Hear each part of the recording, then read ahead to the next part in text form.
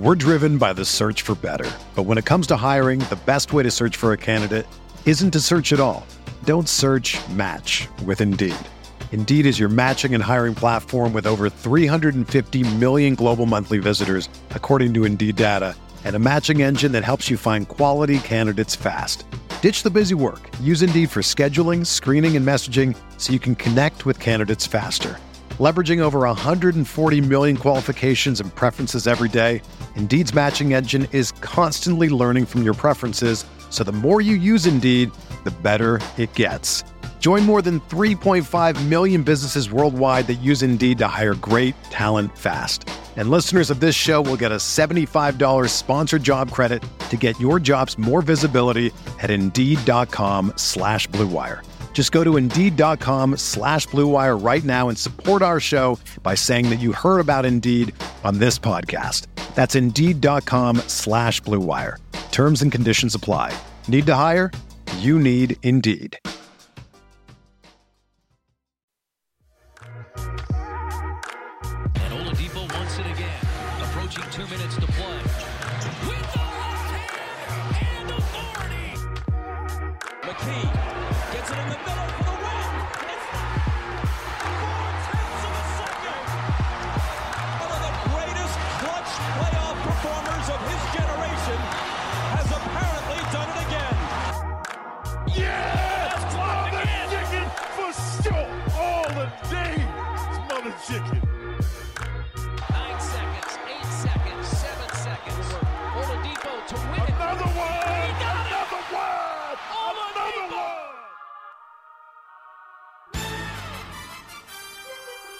All right. And how many points did you score just for kicks? 31.2. 31 total points this entire career. All right, everybody, what's going on? Welcome back to another episode here of Setting the Pace on PacersTalk.net. And today is a very special episode as we reminisce and look back at the rebirth of the Indiana Pacers and how they have become the powerhouse of the Central Division, so to speak. And joining me today is Brett, who is just a guy, Evans, and Ryan, leading scorer at Calvary High with 31.2 points per game, Lloyd. Gentlemen, welcome to the show. How's it going? Good, Hey, man. Alex.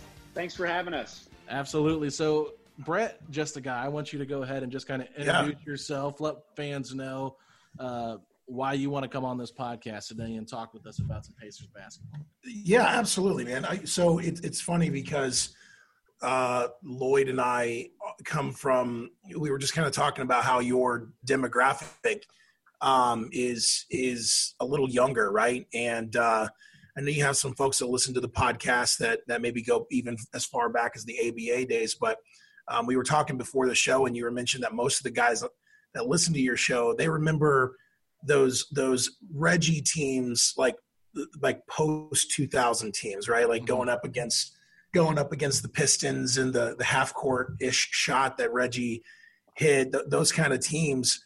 But you may not remember, for example, Reggie in his prime and those teams in the early mid to late 90s, and really what happened in the city as a rebirth. What happened there, because obviously the ABA Pacers were such a stalwart and honestly legendary franchise. And then when they went to the NBA, they went into these kind of dark ages. But I don't think people realize the impact that these early 90s Pacers teams had on the city, on basketball, and really the Pacers haven't looked back. So I thought it'd be kind of cool to get Lloyd and I on here and talk about those early teams, what transpired, what happened, what was happening in terms of affecting the city, and why we are where we are today in terms of a marquee franchise.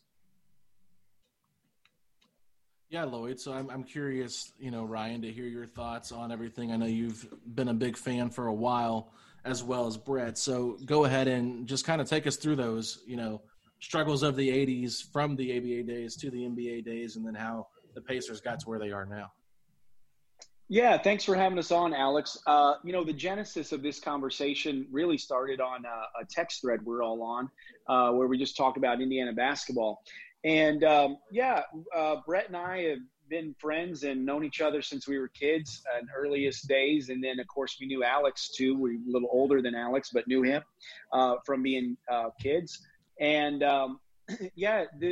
really the 90s Pacers teams are always going to be celebrated and valued by Pacers fans. But unfortunately, I think nationally, just because we only made one finals, and technically that wasn't even in the 90s. It was June of 2000. Never won a championship. It may be an underappreciated era and team, even though we were making the Eastern Conference Finals seem like, what do we do? I think we made the Eastern Conference Finals. Help me out, Alex. Was it out of the 20-year span from 94 or out of 94 to 14? I think we made the East Finals. Oh goodness, 8 times. I feel like you'd have to look it up for me, but like that.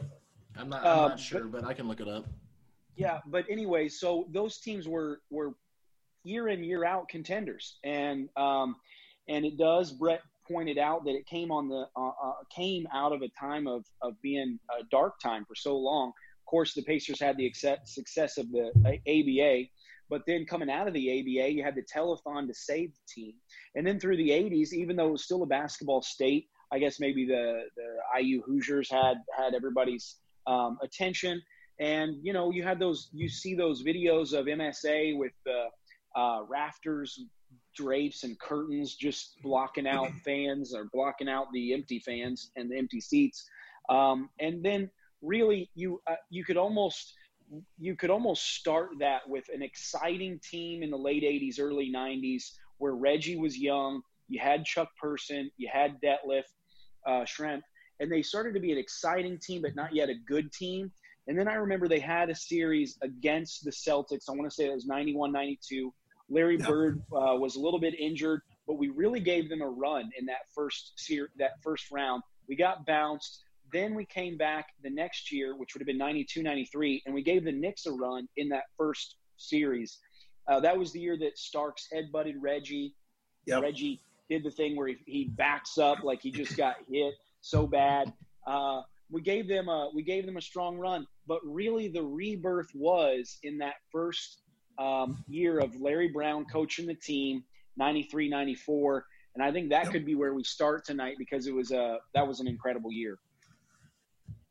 Yeah, and I just wanted to follow up. There was 8 Eastern Conference Finals appearances since 1990 for the Pacers, and if you're curious, those years it was 94-95. 98, 99, 2000, 2004, 2013, and 2014.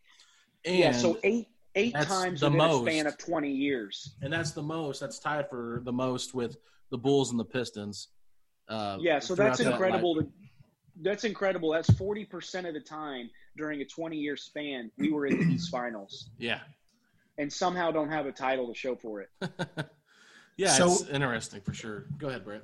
No, so I think that's a great segue into kind of that right there, the 92-93 and the 93-94. That was the first year Larry Brown came in, and I think it changed the culture. Right, it was Bob Hill before Bo Hill. We used to call him Bo Hill around here. But there were some instrumental during this time before and after. There were some instrumental trades that took place. And that first year, we actually traded away Chuck Person. I believe it was that year. Yes, it was that year. We traded Chuck Person to Minnesota for Sam Mitchell and Pooh Richardson. And why that's significant is it not only was, Pooh was a respectable player. Remember, I think that year he was somewhat injured. Sam Mitchell obviously went on to be an NBA coach. Haywood finished the season, yeah. Right, and we'll talk about Haywood in a minute. But Sam Mitchell obviously was a solid player as well. Went on to be a good coach. But what's significant about that trade is a couple of years later we packaged Pooh Richardson, who we got out of that Chuck Person trade. We packaged Pooh Richardson and a guy named Malik Sealy, who was kind of he was a kind of a high prospect who didn't really develop into much. But we traded them to get Mark Jackson. That's how we actually got Mark Jackson on the team, for example.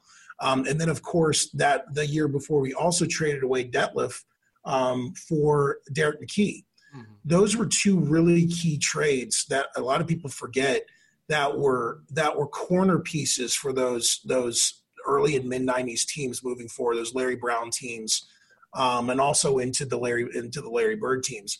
So there were some, and if you remember, I remember even as a kid at the time, especially with Detlef, not so much with Chuck, which is interesting because Chuck Person was a heck of a ball player, but I think he even started to regress a little bit before we traded him. He didn't really do much in the league after that.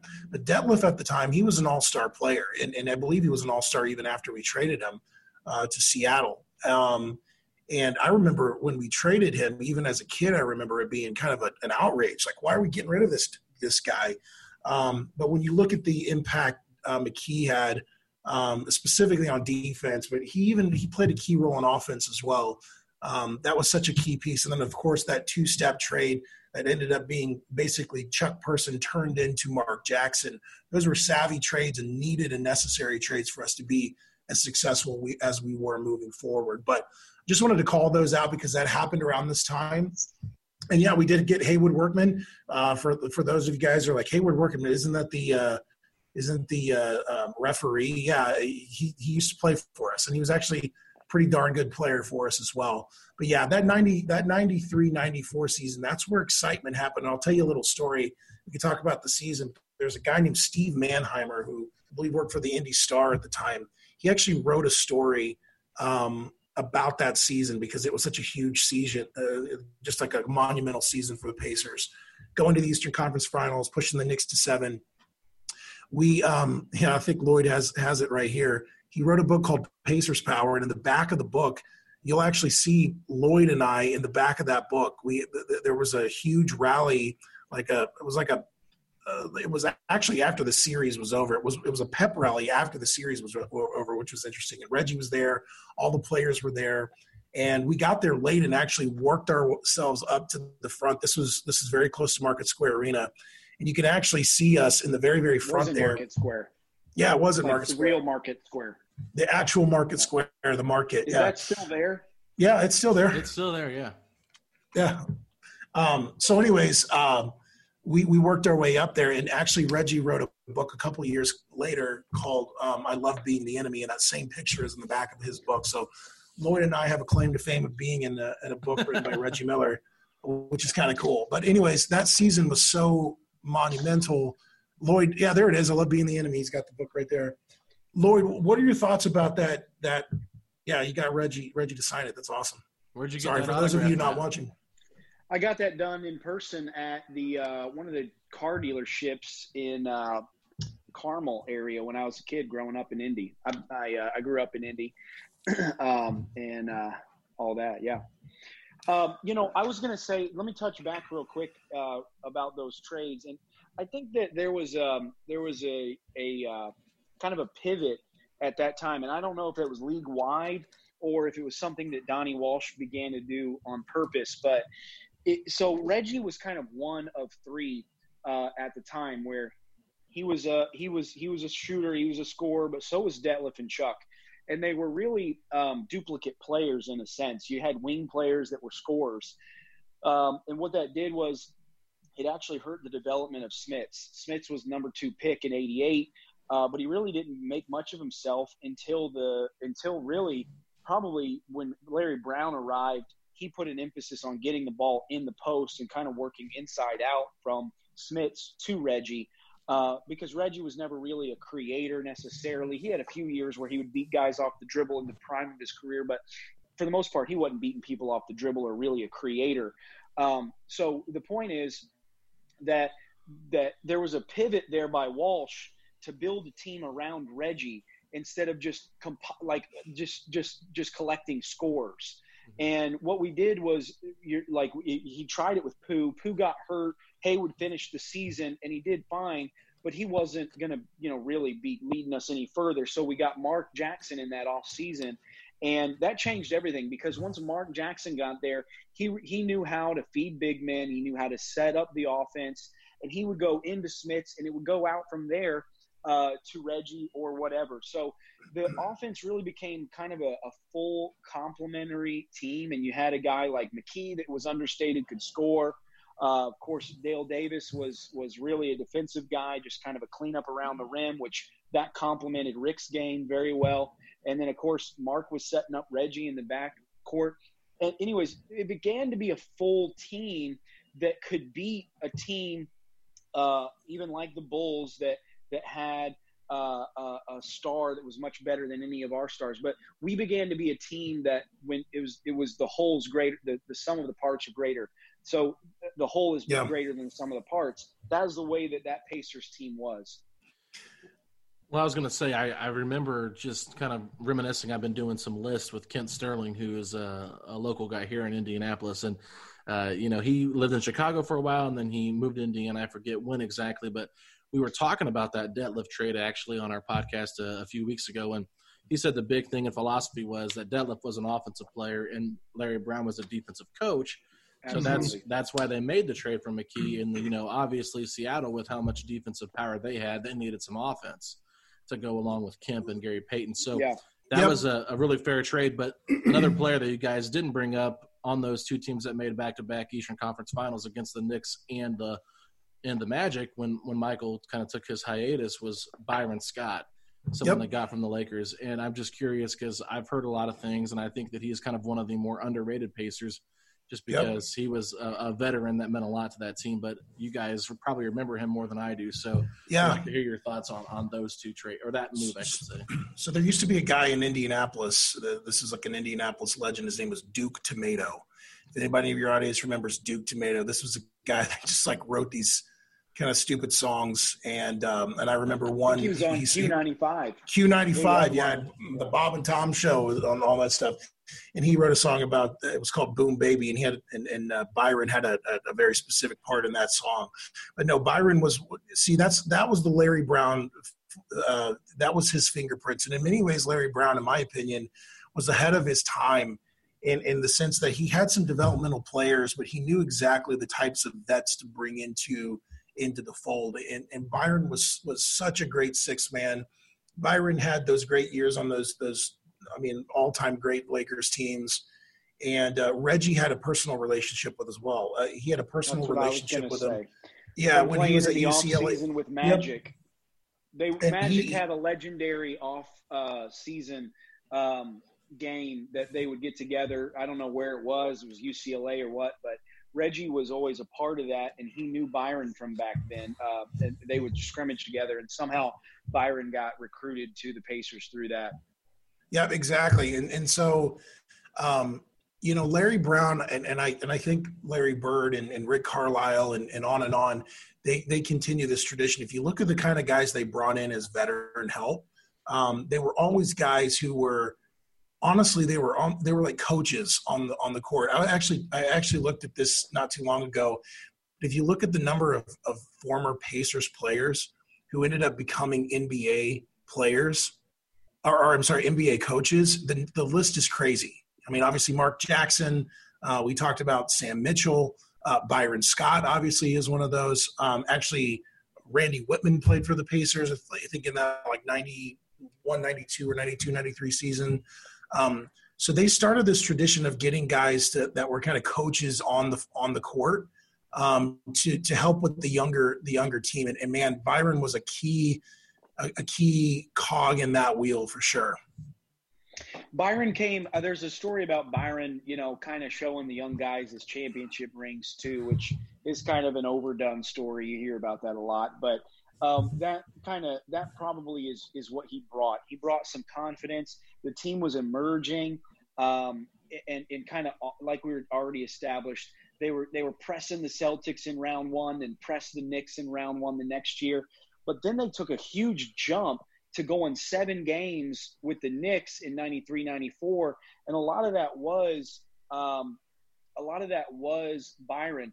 I want to say he brought more to the locker room than he brought to the floor, even though he brought stuff to the floor. I remember in that first round we knocked out the 93, 94. We knocked out Penny and Shaq in the first round of that year, and Byron hit a game winner from the hash mark in one of those games. So he did bring something to the floor, and he had that clutch gene like Reggie did, just for big moments. But he also brought that gravitas of winning championships with Magic, with the Lakers. He was only a year or so removed, 2 years removed from what would have been a couple years removed from the 90-91 finals against Jordan. So, he was in the thick of that. I mean, he was probably guarding Jordan in those final series. Yeah, well, it's interesting because I think some fans are starting to see a little bit of those 98 Pacers just because of The Last Dance that's, going on, the documentary covering the Chicago Bulls. Yeah, they'll get to that. And, we've seen clips of how the Pacers were, how the Pacers beat them in that season. And Reggie had that nice crossover on Jordan, and they didn't have Pippen. Pippen was kind of holding out for a little bit, but a lot of people compare the 98 team, they say it's the best team in Pacers history, NBA history, I should say. There's no doubt in my mind. So yeah, the 97-98 Pacers team was the most talented because for a couple I think that kind of that second run, if you divide our runs between the Larry Brown years and the Larry Bird years in the 90s, we were more talented in that second run, but really that first year under Bird, we were probably the most talented of that second run. I'd say probably part of it was because Chris Mullin still had his legs under him, and we were more I don't know. Even some of those guys were still young. The 2000 team and the 99 team, I feel like we got closer to the championship, even though I know the 99 team we lost in the East Finals, just like with the 98 team. But that 98 team, we pressed Jordan to Game 7. From what I remember, Jordan had never been in a Game 7 pressed that far, with the exception of losing to the Magic when he was wearing 45 after he won his first championship. And they were down. I don't know, it was 3-4 minutes left in Chicago in the United Center. We were up 3 or 4 minutes left. And I remember there was a big turning point there with a jump ball there about 3 or 4 minutes, and we just lost the momentum from there on out. But that 97-98 team was the best Pacers team. There's no doubt about it. Yeah, Brad, any thoughts on that? Yeah, there's no doubt. It's funny because when I look back at that 97-98 team, I actually look at that team with a sense of pride, whereas the 98-99 team was a team that, man, that's the year we probably could have and should have won it all. That was the Larry Johnson 4-point play year, which, we can go back and talk about that because we got hosed in that series a few different times.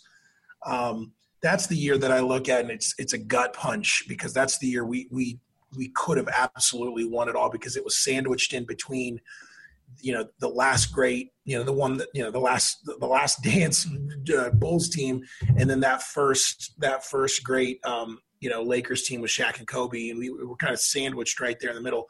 But yeah, man, you look at that team, it was, and I know we're jumping all over the place here, but that 97-98 team was such a talented team. And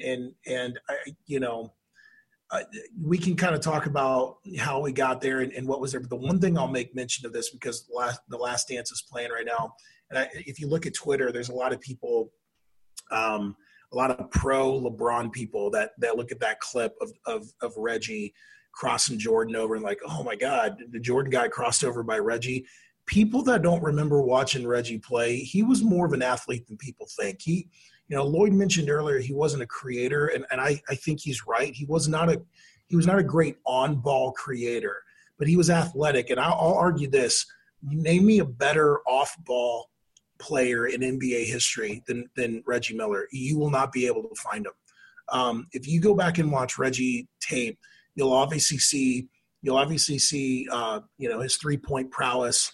His, all he's a shooter, he's a pure shooter. There's no doubt about it. One of the best in NBA history. But one of the reasons why he was so good at that was because he found ways to get open. If you just go back and watch video, full game video, not his highlights, because they're not going to show you this in his highlights. watch full game video of how he ran the baseline, and he would, what he did with double screens. And, there are, I can't tell you how many times he would run full sprint down the baseline, stop on a dime, run back where he was, with McKee or someone like that, setting a reverse, essentially like a reverse back screen to open him up on the baseline for a three. I would love to see a next gen stat to show you how many miles Reggie Miller would run in a game versus the average player, because he was unbelievable, and people forget that.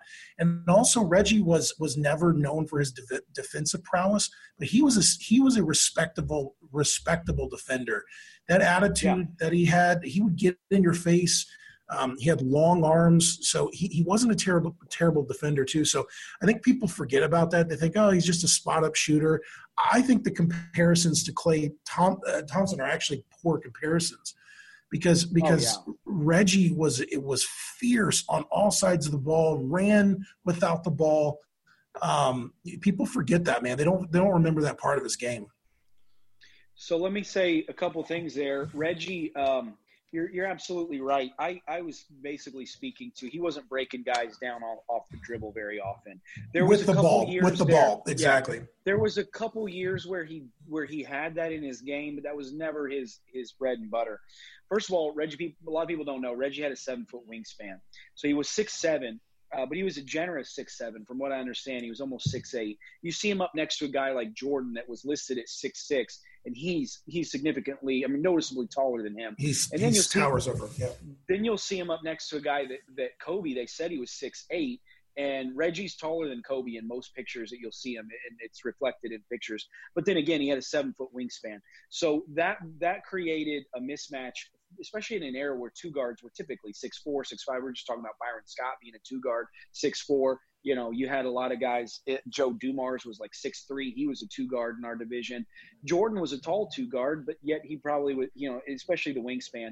But Reggie, I love that thing that Stephen A. Smith put out recently. It was just a broke down film. He was kind of like educating people about why, Reggie, it was in the Hall of Fame, why it was such a big deal. Because sometimes people will look at it and say, hey, this guy, he for his career, he averaged whatever it was, 19 points a game or something.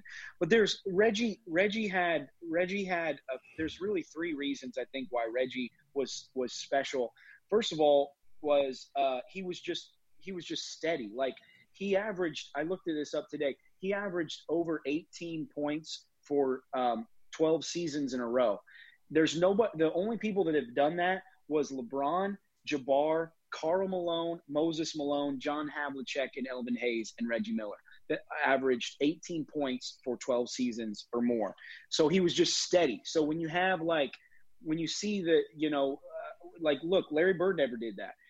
Magic Johnson never did that. Michael Jordan didn't do that because he retired. So these guys, that's how he climbed up the scoring list, and he retired 12th on the scoring list because he was just steady year in, year out. You have guys that are flash in the pan. They score 25 points a game, but they do that for a couple of years, and then they're, sixth men shooting, whatever, a lot, and they're only getting 10, 12 points a game. Reggie Miller, he was also the free throw shooting. He led the league in free throw shooting 4 times. The only people that have exceeded that was Bill Sharman, which nobody's going to remember that guy. He's way, way old, and Rick Barry. So those are only 2 guys that ever led the league more than he did in free throw shooting. Then, of course, he retired the three-point king. And at that time, in that era, it was like by a country mile. He retired like 800 more three-pointers than Dale Ellis had. Yeah. And if Reggie had played in this era of run and gun, he would have as many as anybody else would.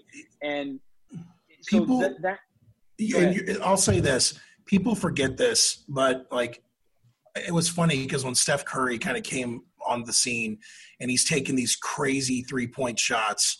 I think it was, and don't get me wrong, I'm not taking anything away from Curry. I think what he does is special, and I think it's innovative. But I'm saying, all of us that grew up watching Reggie were like, Reggie did this before Curry did, man. I'm talking those crazy, Like those, Yeah. oh, no, don't shoot. Like those kind of shots that Curry takes, and then they always go in. And there's one thing that you missed, though, Lloyd, and I would say there's two other things. One I already brought up, which is the off-ball. I think he was an elite off-ball player. But this goes without saying, but, like, if clutch was a real thing, and it is a real thing. That was going to be my third point. Oh, it is. Okay. I'll just say this, and I'll let you support it. Though. I'll just say this. I'm telling you, though, if you were just to build a player and say the only trait they could have was clutch, and you put people on that list, obviously Michael Jordan's going to be right there at the top. There's so many others. I think Kobe was as clutch as it gets as well. But I'm not joking, Reggie, if that's all you're talking about. I'm not talking about pure traits. I'm not talking about athletic ability, all of that sort of thing. Just the clutch factor. Honestly, he is right there with the Jordans of the world. That's why he's in the Hall of Fame. Full stop. And people forget that, man. People don't like, and we can go now. We're kind of jumping around the timeline here, but those series against the Knicks where he scores, 8 points in 9 seconds, where he scores 24, 25 points in the fourth quarter, where he's, doing the choke sign to Spike, on and on. The last second shot against Jordan in that 98 Eastern Conference Finals, on and on and on. He did it night after night after night. And it was one of those things where if he missed, you were legitimately surprised. You were surprised. Yeah. So, yeah, I was going to say the second point there, what I was going to make was about the three-point shooting, and that he retired with somewhere around 2,500 three-pointers, and Dale Ellis was number 2, and he had 1,700. So he was essentially 25% ahead of the second guy in that category. That's an incredible record. Now, again, the game changed. Ray Allen passed him. There'll be others that'll pass him because the game changed. But if you compare him in his era, he had the record by a country mile. The third thing, which is the obvious one that everyone remembers Reggie for, and his name is synonymous with clutch. And he had so many regular season ones, but also especially in the playoffs. And I want to cap it off with a good point, but I want to run through a few of them. 94 Eastern Conference Finals, Game 5. That was the coming out party for Reggie. It was on national television. I remember where I was watching it. Game 5, that was the first time he got into it with Spike, the choke sign. He scored 25 points in the fourth quarter, 39 points for the game. He had 5 threes in that fourth quarter. A couple of them were from like 30 feet away. The Pacers went up 3-2, had the opportunity to come home in Game 6. We know that we choked. Then, of course, the very next year was the 94-95 season. We met them in the second round instead of the third round. He had the 8 points in 8.9 seconds.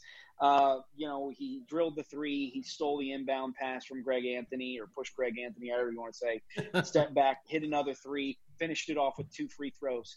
And then you just go down the list through the 90s, and you had plenty of them. I even remember the game in 96. We ended up losing it. There's a couple that we actually lost that Reggie is kind of lost to history because we lost. One of them was when he came back with those orange goggles right before the team. And the Atlanta Hawks series. He scored 16 points in that fourth quarter. We ended up losing, but it was theatrical. Then what you're forgetting is the reason why he wore those glasses. He broke his bone, orbital eye bone. He scores. Yeah. I remember that series vividly. Yeah. Yeah, it was almost like the Walt Frazier thing where you're not supposed to play yet, but you come back because it's an elimination game, and he balled out. Then, of course, you have 98 against the Knicks. He had some big games. I think he scored like 38 points in that. He averaged over 30 points that series. He had like 38 points in that game that we beat the Knicks. Then, of course, the 98 East Finals against Chicago. He had the game-winning three-pointer on Memorial Day. He pushed Jordan. Game 4, we went up. Well, we tied it 2-2. You had later in his career. Go ahead. I was just going to add this real quick. And one thing that people will point to is they'll look at certain games. I think it was a game 3 or 4 in that Chicago series where I think only had like 9 points or something like that. What people forget about that game is they doubled Reggie the entire game and made Dale Davis and Rick Smits beat him. And by the way, Dale Davis and Rick Smits did beat them. And so, like, that's how much respect they had for them. But continue, you're right, because if you look at the 2000 series against the Lakers, he had some unbelievable games. I think he didn't have an almost 40-point game, like a 39-point game against the Lakers. So in the 2000 postseason, he averaged 31 points in deciding games through that entire playoffs. He had in the game that we beat we eliminated the Knicks, he had 34 points. In the 2000 NBA Finals against the Lakers, you're right, he had a clinker. Well, you mentioned the 98 one against the Bulls, but in the Lakers series, he had a clinker in Game 1. He was 2 of 16 from the field. They did the same. I actually was thinking about the Lakers series. Sorry, I was conflating those two. Yeah, he had like 8 points in that game or something like that. But after that, he averaged 27.8 points per game in the last 5 games of that series. He had 45 of 46 from the free throw line. Then, of course, he had that series against Philadelphia and Larry Brown in 2001. He averaged 36 points in that series. 2002 was against the Nets, where he had that like drive and dunk on Kmart and everybody else on the Nets. And then he hit that 40-foot three-pointer at the end of regulation. I think it sent it into double overtime when he dunked on. That like? I'm going to get it was Keith Van Horn, Kmart, Kenny Martin, Terry Kittles. Dunked on like everybody. That was a good team. That was a good team too. People forget about that team. Oh yeah, they went to the finals I think that year with Jason Kidd. But this is what I wanted to. I said all that to get to this point right here. Reggie was very, very special when the game was on the line, and it makes you wonder, kind of like, why didn't he shoot that much throughout the game? Why didn't he have that green light? Why wasn't he – and I think it was the way the NBA was at that time. It wasn't run and gun. It was ball possession mattered. It was half court. It was dribble the ball, get the best shot at the end of the shot clock. And it kind of reminds me of quarterbacks in a former era of the NFL too, where you weren't as free with the ball. Even like John Elway, he was very special. He's seen as a clutch guy too. But his coaches, for the most part, they were run the ball, play safe, the last 2 minutes, give the ball to Elway, let him make a special play. And I feel like it was the same way in the NBA with Reggie at the time. It was play smart, get a good look, and then turn Reggie loose in the last 2 minutes of the game. My point is this: if dude played now in some of this run and gun style, Reggie would be an animal. That is my whole point for saying all that. Yeah, Brett, did you have something you want to throw in there? No, I couldn't agree more. And he's right. Those were those teams in the the late 80s and the 90s.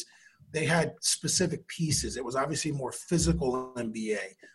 As you guys just as if you watched Last Dance and you saw that series with Jordan and those series, I should say, with Jordan and the Pistons. It was a physical league. They put more value and premium on pieces instead of players. Like today, you put a Kawhi Leonard and a Paul George, and you can put a whole team of guys just like that. There you go, Reggie bobblehead. You can put a whole team on the floor like that, and they could go out and win you games and actually probably go deep in the playoffs. You couldn't do that in the 80s and the 90s. You had to have a big 7-footer. You had to have punishers like the Davis brothers, and that's why it was chess. It was chess. It was a Bishop. Yep, you had to have special pieces, and so it would be an interesting study to see. And it's funny because the NBA is cyclical, right? Because the old NBA back and I would even include the ABA in that, in like the 70s and stuff, it was kind of a run and gun league, and then it transitioned into like a league of big men and girth and muscle. And then it transitioned again, and Reggie kind of played in that era. In many ways, Reggie played in the perfect era because of his temperament. Like Reggie's temperament, in this era, you'd get LeBron, crying about, his trash talking, and he'd be tweeting about how he hurt his feelings and stuff like that. I mean, Reggie was a tough cat, bro. He could trash talk with the best of them. He had the Davis brothers and we had muscle on our team back in those days to back it up. And you just don't see that happen anymore. But but we had special pieces, and one piece is Rick Smits, which I know, Alex, you've been tweeting a lot about him and how underrated he was. I got to tell you this: Rick Smits was such an incredible player, but I'll tell you the sentiment of Rick Smits while you're watching him during those era, like during that time, you loved and hated Rick Smits. It's almost kind of how people feel about Miles Turner now. They didn't play the same. Rick was never a great defender. Don't get me wrong. I'm not comparing their styles. I'm comparing the way people felt about him. You have people that are frustrated with Miles because he'll score 6 points one game, and yeah, you might have a good defensive game, but they're like, why aren't you scoring more? They had that same feel with Rick Smits. And actually Roy Hibbert is another good example. Those three big men, in terms of not the style of play, but the sentiment at the time, there were games where you just absolutely hated Rick Smits. There were. And then there were games where he was the reason we won the game. I mean, historically speaking, he was an unbelievable piece and a necessary piece in those great teams. But, if he went up against, he was I would say one of those rare, especially during that time, he was not a big muscle center, man. He was a spot-up shooter kind of center. He had finesse, he had touch. I think that's another player who would excel, honestly, in the modern NBA. And he struggled at times going up against those big body guys. Well, that's why he needed Dale and Antonio to pick up them on the defensive end. And a lot of times he would guard the 4, and he would survive by having 6 or 8 inches on their 4. If it's Charles Oakley, okay, Oakley a lot stronger, but he's got 8 inches on Oakley or whatever it was. If Oakley was 6'8", he literally had 8 inches on Oakley. I don't know if Oakley was 6'9", 6'10", but whatever. He had 6 inches on the guy. But no, I think the reason why people felt that way, and that is accurate, I think the reason people felt that way is because they always compare you to where you were drafted. And when you're drafted number 2 overall, there's high expectations for your entire career. And the other thing is he underperformed for a good 5-6 years to begin his career. Yeah. And I really feel like there was a major switch in his career when Mark Jackson came to town. Knew how to give him the ball on the block where he felt comfortable. Because before that, you had Vern Fleming. Vern Fleming was not interested in giving anybody else the ball. Pooh Richardson was kind of in the same mold. He was only there for a short time. And then Haywood, he was just a defensive guy. I mean, he came off the street and he had a lot of heart, but he wasn't, Mark Jackson was a pro point guard. He knew how to feed the big man, and he knew where to give Rick the ball. And Rick would catch the ball and shoot in a quick second. And that was when he had a great run there, and it was almost all of it was with Mark Jackson. I think that Rick retired before Jackson left the Pacers, except for that little time we traded him for Jalen Rose for 20 games and then got him back. Yeah. But yeah, I mean, Rick's time with Mark changed his career.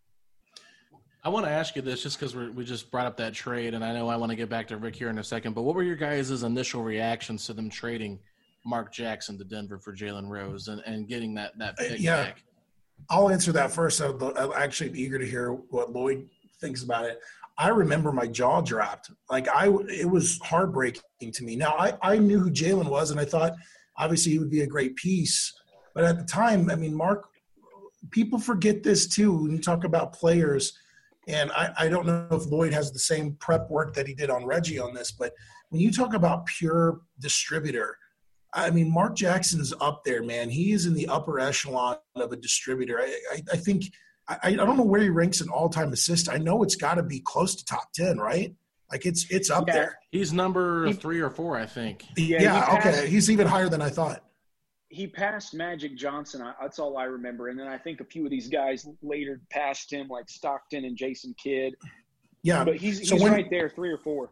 When I originally heard it, and in hindsight, Walsh and gang probably knew they were going to pick him up 20 days later or whenever it was. We didn't know that at the time, though. But, yeah, to me, I didn't like it. But in hindsight, obviously, it was beautiful because we ended up getting Jalen and Mark. It was a money thing. It was a timing thing. But yeah, that was just as a kid, hearing the news. It was because we knew he was really the heart. I mean, Reggie was probably the heart of the team. Mark was the brain of the team. He really was. He was the guy that he made everyone else succeed. Yeah, they were. Yep. So I don't remember my initial reaction. I mean, that was 95 or 96. I know that those 2 years we bottomed out. There was 2 years there we bottomed out. Really, we truly didn't bottom out in the 95, 96 year. It was just that Reggie got hurt, and then we got bounced in that first round that we talked about. But then the next year, the team really did bottom out, and that was the year that Brown got fired, and then we brought in Bird. The team needed a reset. But it was in that backdrop. It was within that time that we traded Mark and then got him back. I feel like we traded him on draft night for Jalen. And then we got him back at the trade deadline. Deadline, yeah. But I love Jalen. I always did. I probably liked the experiment at first. But here's what I was going to say. The Jalen Rose point guard experiment never worked. He grew up in Michigan. He wanted to be Magic Johnson. He wanted to be that 6'8", 6'9" point guard because when you're that tall, you have passing windows as a point guard that other point guards don't have available to them because of your reach. He wanted to be a point guard in the style of Magic Johnson. That experiment didn't work. They tried it in Denver, didn't work. We tried it, didn't work. Then he ended up being a point forward in the mold of like a Scottie Pippen, and he excelled in that. That was great. That was how we used him, and that's kind of even when he went to Chicago. That's kind of how he was used. And he was never great player, but he was borderline all-star. I think he led the team in scoring one year. Like just barely over Reggie. I think he had like 18.2 and Reggie had like 18.1. So he was a great scorer for us. But the experiment with him as a point guard never worked out. And the fact is, Mark Jackson is one of the greatest point guards of all time. Yeah, there's no doubt about it. I mean, Mark Jackson, I just looked it up. He's number 4, and I think Steve Nash has just one more assist than him on the all-time ranking. So I mean, he's up there with Nash. He passed Magic, and he's right up there. Let me get it back up. John Stockton. That's Jason insane. Kidd. He has one more assist than Mark did? It's just one. Yeah, it's wow. I didn't realize that. 10,335 for Nash and 10,334 for Mark. That's crazy. I mean, LeBron's he's about 8,000 away from passing him, so I don't think he'll ever catch him. Chris Paul's about 5,000 away, so I don't know. I mean, that's a lot of assists to rack up in the next couple of years. So I don't think Mark's going anywhere anytime soon. But just as we kind of wrap this up, I know we could talk a lot longer about things, and maybe we need to do a part 2 of this and kind of talk about going from the 90s into the 2000s. But I do want to just bring up one story here. You guys have mentioned that you want to tell a story about some roses. Oh yeah. Well, let me set it up for you, Lloyd, and then I'll let you kind of put it home. You go for it because I'm not prepped on this story. I haven't thought of this story in ages. Oh, okay. You guys mentioned it on text message this morning, but I'll see if I can add something to it. So go ahead and start it. So here's kind of the point of the story before I tell the story. People don't realize the attitude that the team brought, those early to mid 90s, Reggie-led Pacers teams.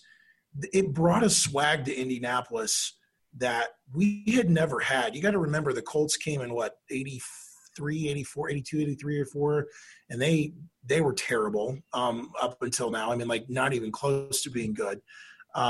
We had nothing, right? IU had kind of, they had some good teams in those early 90s, but their glory days were behind them. We just didn't have a lot to be proud of in terms the city and sports and things like that. And you got to understand that during that time, Indianapolis was going through a change as a city as well, right? So you had Mayor Hudnett who came in and started changing some things. You had Goldsmith came in and started making Indianapolis a modern city. And Indianapolis, or the Pacers in a way, kind of followed that path. It was almost like they were like a symbol for what was like this, Phoenix coming up from the ashes that Indianapolis was going through. It was like a perfect illustration for that. And so these teams brought a swag. I remember the swag. I remember the Hicks versus Knicks type of thing. There was just this like blue collar.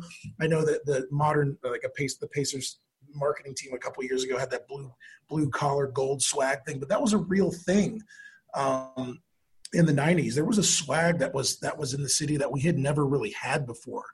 And there was one cool story because we knew, if Reggie was mad, if Reggie got ticked off, you knew he was going off for 40 points and just going to be an adjutant, right? And by the way, when I say adjutant, it just dawned on me, Reggie was kind of a mixture between a GOAT scorer and but had played the game like Lance Stevenson. Like people who never really remembered him playing. Imagine Lance Stevenson with the abilities of not Michael Jordan. He was not nearly as good as Michael. All-star player. Yeah.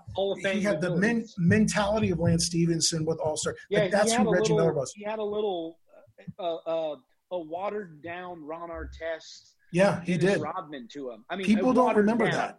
Diluted at 50%, but that was a little bit of him. Right. But so anyways, everyone knew that if you gave reasons to Reggie, he would go off.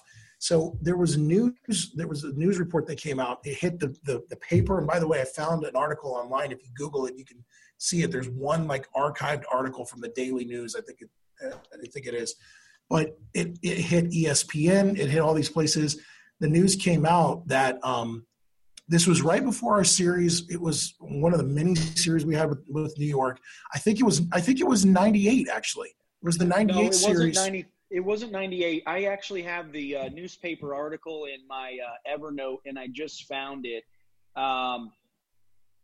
It was. It looks like. Go keep talking. I'm sorry. The story that I have here is postmarked May 7th, 1998. So. Okay. And that was maybe it wasn't that, but that's the one I'm seeing here. Which this makes sense to me that it would be this time. May 8th, 98. I've got it too. May 8th, 98. So Reggie received 4 black roses, I believe is the story, and on the note was basically said, hey, here's 4 black roses. Basically, the number of wins we're gonna get. Basically, the Knicks are gonna sweep you. This is before the series, and it was signed Spike Lee, and Reggie came out and was like, he made ESPN and all this stuff. Well, we actually know the guy who's responsible for that. Spike shall remain nameless. Spike did not send those roses. It was a buddy of ours. He actually worked for a florist company, and he would deliver flowers. And he snuck in. He actually got the roses. He wrote the note. He came in his florist garb and said, "Yeah, I got a delivery for Reggie Miller." He got it, and Reggie later said that was motivation, and actually he used that to fuel his performance. And actually, I remember that was the season, wasn't it? That we beat the Knicks and then played. We beat them in Chicago. The semifinal. Now, my memory is painting back in as you tell the story, and I found the article in my Evernote. My memory is hearing that our friend did that, who worked for a florist, and I remember hearing about that at church, and then seeing the news later. So, which made it even more just a great story, is that he had told some friends, hey, I did this. And it was like, oh, that's funny. Ha, ha, ha. And then it was like, oh, my goodness, it's on NBA on NBC. and ESPN. It's becoming a national story. And then Spike was saying, I didn't do that. I have a quote here from that article written by Mark Monteith on May 8, 1998. Quotes Spike as saying, I did not send Reggie Miller anything. I don't know who did that, but it wasn't me, and I want Reggie to know it wasn't me, which is great because you know that the New York fans who were rabid were probably upset at Spike. Reggie any bulletin board material. And people don't remember that. The Knicks fans hated Spike during those things. Yeah, they told him to shut up. Don't go to him. Remember they had this. Do you remember they had the signs? They had the signs in the garden with Spike, and it had tape over his mouth. It was like, hey, shut up, Spike. And I'm reading this from the New York Daily News. So this is actually one of the big New York newspapers. And the same quote, they were like, yeah, Spike said he didn't do it. And Reggie says, well, someone sent it. You tell me who. Like, he was beyond mad. And he used it.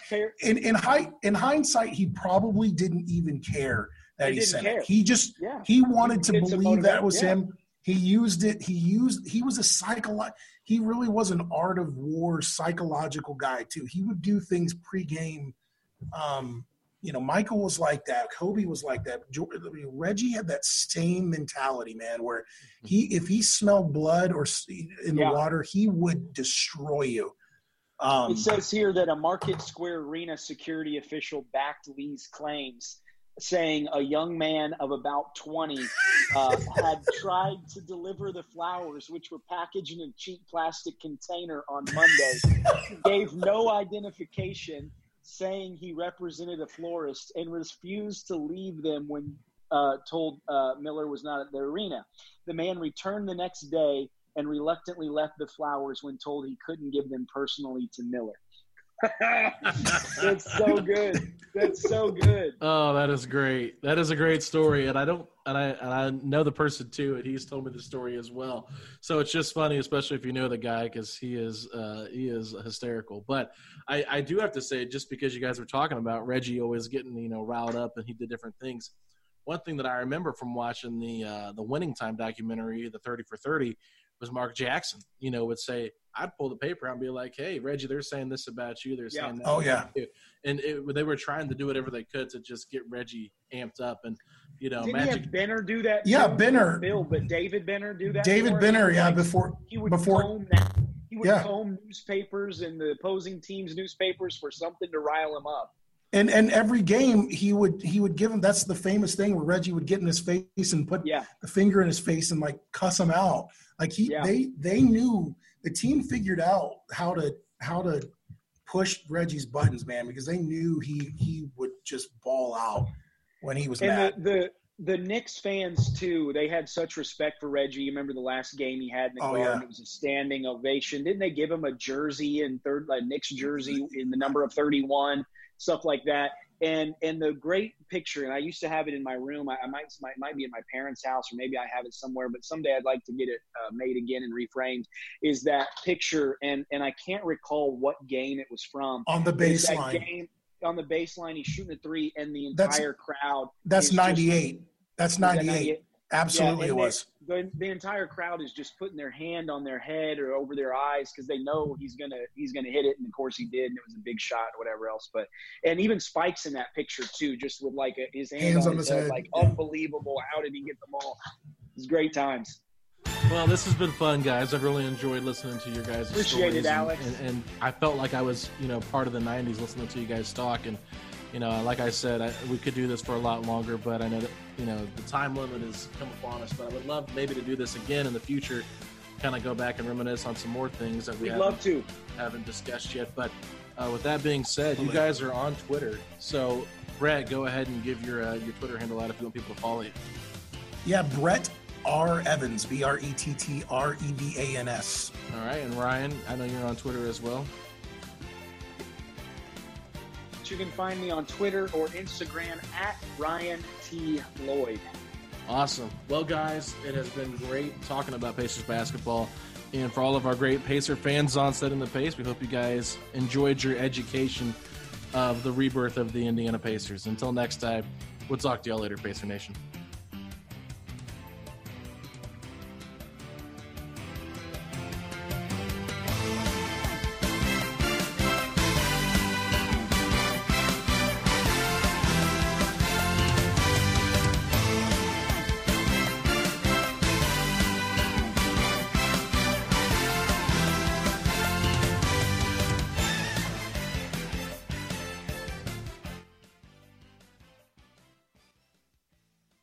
It's happening daily. We're being conned by the institutions we used to trust. The mainstream media is distracting us with meaningless headlines instead of focusing on the harsh realities facing American families. Time is short before something big happens, and that's why so many folks are preparing. They're becoming self-reliant by investing in emergency food storage from My Patriot Supply. Go to MyPatriotSupply.com and secure 4-week emergency food kits for each member of your family. Each kit contains tasty breakfasts, lunches, and dinners, averaging over 2,000 calories per day. Save $50 on each 4-week food kit you purchase. Plus, get free shipping on Ready Hour 4-week emergency food kits. You're not ready if it's not Ready Hour Foods. At My Patriot Supply, you can also get solar power generators, water filtration units, heirloom seeds, and survival gear.